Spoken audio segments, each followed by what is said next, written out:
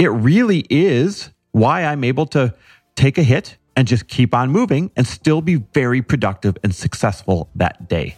And it's in this very intentional dissection of how to get better at handling adversity that really has become one of my superpowers, and I want it to be one of your superpowers too. Welcome, everybody. This is For the Love of Money, where we are making you unapologetic about your pursuit of success by sharing the tools, tips, and stories of those who have already made it. My name is Chris Harder, and each week I will bring you incredible guests in order to prove that when good people make good money, they do great things.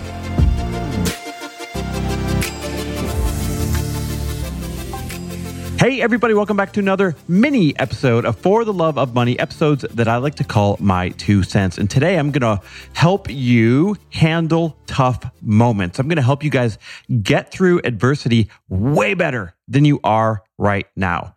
So a lot of times people will DM me on Instagram. By the way, I love your DMs. Go ahead and DM me at Chris W. Harder on Instagram. But a lot of people DM me and ask me, what should I do when this bad thing happened? Or how should I react when these bad things happen? A lot of negativity and fear-based questions, which are very real, by the way. That's not a judgment. It's just kind of setting up the picture as to why we're talking about this today. How do you react? How long does it keep you down? What does it cost you in time, in energy, in production, in whatever when these tough moments happen? Because listen, they're going to happen. They're inevitable if you want to be in business and you want to create an epic life. And even more, you ready for this? When you become more and more successful, that means that you're going to have more and more moving parts and more customers. And that invites more chances for adversity, more chances for tough situations to pop up during your day. Now, is it worth it dealing with all these? Heck yes, especially if you know how to handle these situations as they come up. And that's exactly what I'm going to teach you today. Now, I have to start by kind of qualifying why I feel like I can teach on this a little bit. You see, my wife, Lori, whenever something bad happens that creates a challenge for us, I'll just kind of deal with it in my way. And she'll always say something to me like, how do you handle it like this? How do you move on so quickly? How are you over it already? Or something to that nature. In other words, how do I handle it like it's no big deal? And how do I not get all emotionally blown up over this thing? How does it not crumble my day? And it really is because I've learned how to handle adversity when it comes up in life, when it shows up in life, thanks to all the different types of adversity that I've had to learn and go through in my 41 years on this earth. And now here's the catch. Everybody, including you, has had plenty of adversity to learn from. Many of you have had far more than me. But the difference between you and I, or Lori and I, is this. I've dissected it and taught myself 2 things. Number 1, how I can handle it better. And number 2, how I can learn or gain from the event that everybody else is getting torn apart over. How can I handle it better? And how can I learn or gain from this? And by teaching myself those 2 things, it really is why I'm able to take a hit and just keep on moving and still be very productive and successful that day. And it's in this very intentional dissection of how to get better at handling adversity that really has become one of my superpowers, and I want it to be one of your superpowers too. Now, before I get started with this entire lesson, it's important to acknowledge that some people just are naturally better at letting things roll off their back than others. But that's not an excuse. You don't get to use that as an excuse. Oh, I have a temper. Guess what? I used to have the craziest temper on the planet. Or, oh, it's just the way I am. Yeah, that's not an excuse either. Because everyone can learn not to let adversity keep them down as much as it does. Another excuse I hear a lot of times is, oh, I'm an empath. I feel it more. Not an excuse. Everyone can learn to become a bit of a ninja when handling rejection or a challenge if they want to. And if you want to, then that's my goal with you. So here we go. Number 1, it starts with perspective. In other words, keep it in perspective. I mean, remember, it's just a moment. It's not a whole day. There's this great meme going around on Instagram that says, did you have a bad day or did you just have a bad 5 minutes? Like, isn't that the truth? I love this because it is true. Something happens, let's say, I don't know, at 10 a.m. And here we are driving home at 5 p.m. to tell our family just how bad of a day we had. I know for sure that if we did an accurate accounting of your day, if we're really good at counting your blessings and putting things into perspective, then you'd be able to look at your day as a whole sum of parts. A few rough ones and 100 good or neutral ones. And then you'd quickly realize that you didn't have an entirely bad day after all. You had a bad moment or two or three. So perspective is really powerful. Next is interpretation. Similar to perspective, but very different. We interpret things. Or in other words, we add meaning to things. But the meaning that we add to things isn't always accurate. I mean, who are we to predict if something is going to end up working for us or against us just by taking one little snapshot of how it feels in a moment? And this is where people get all sorts of bent up. They take a snapshot of something that is just happening in the moment, and they create this great, big, horrible meaning and outcome around it. There's an incredible old Buddhist story that goes something like this. There's an old farmer who has worked his crops for many years. And one day he had a horse that ran away. And upon hearing the news, his neighbors came over and said, "Oh, such bad luck. I'm so sorry that your horse ran away." And the farmer looked at them and just said, "Perhaps. Perhaps." Then the next morning, the horse returned, bringing with it 3 other wild horses. So then these same neighbors come over like, "Oh, how wonderful. I can't believe you got 3 brand new horses and that your horse that ran away brought them back. You're so lucky." And again, the farmer looks at him and says, "Perhaps."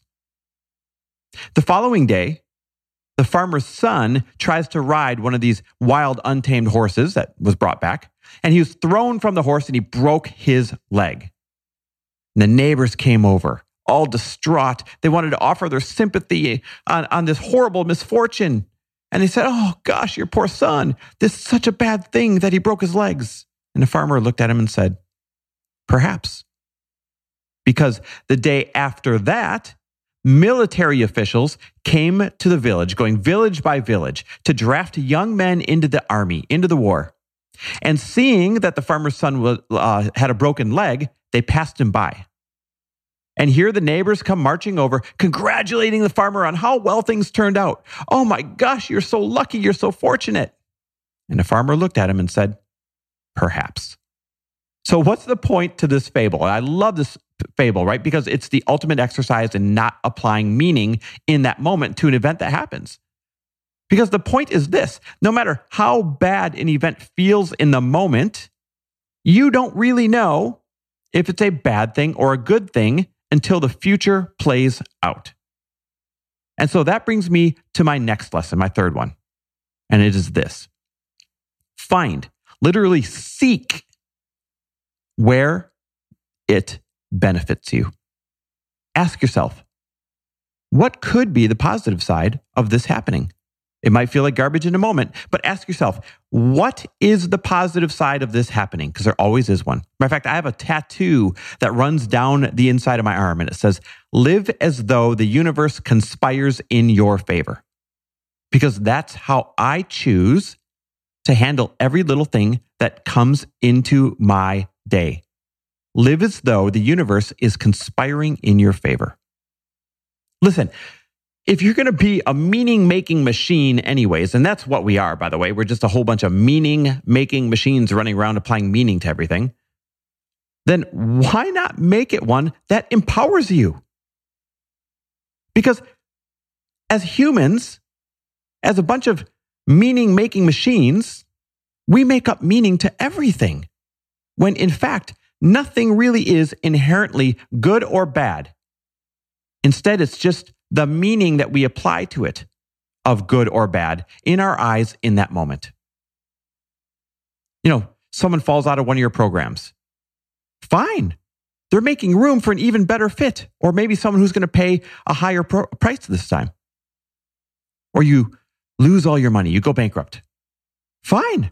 There's lessons in there to make you better. It creates a clearing to choose again. And once again, you get to operate from urgency while you make your comeback. Or somebody in your family gets seriously ill or fatally ill. Now, I wouldn't wish this on anybody, but if this is the case, then perhaps it's there to make you closer to them in the time that you have left, or to force you to create some more memories with them because you got the wake-up call that life is precious. Or maybe it's time to repair some damage that you have done with them in the time that you have left. You can find the positive in anything if you're willing to look for it, if you're willing to believe that the universe conspires in your favor. And last but not least, my final tip is this: make it transactional. Make it transactional. Don't take everything so personal. It's not the universe testing you. It's not God testing you. It's not some grand conspiracy working against it. You're not unlucky. It's just life and the meaning you apply to it, guys. It's just a transaction. It's a part of doing business. It's a small blip in a series of moments that we apply good or bad meaning to. So keep it transactional. We have this tendency to make things way too significant. I mean, way too significant when they happen. And do you want to know why we make everything too significant? Because in addition to being meaning-making machines, we are also significance-seeking machines. It's like a drug for us humans. It gets us attention. Even bad attention is still attention. When we're having a bad day or a bad moment, and people rush in to solve it for us, rush in to make it okay, that's significance. It's a twisted up way to seek love and attention from people. And listen, no judgment. We all do it. I've done it. But we need to stop and keep it transactional. Stop making events that happen in business or in life so damn personal. Oh, they must not like me. Oh, my product doesn't work. I knew it. Oh, they're going to tell everybody bad things about my business. Or whatever fear that you create out of making a very transactional event something personal. Events don't have feelings. People do. And that's okay. But you need to separate your human feelings from the events that will occur over and over again in your cycle of business, or you're not going to get anywhere. Customers will come and go. You'll have ups and downs, wins and losses. Stop making them significant and start seeing them as transactional.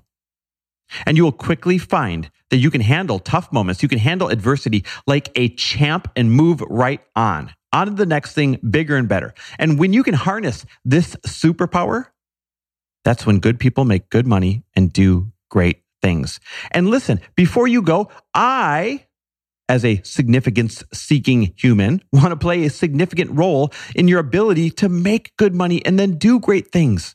And that's why I built my course, The Money Principles. And that's why I priced it so that those who need it can actually afford it. And that's why I give all of my listeners only $50 off what is already the best deal in the entire money e-course world.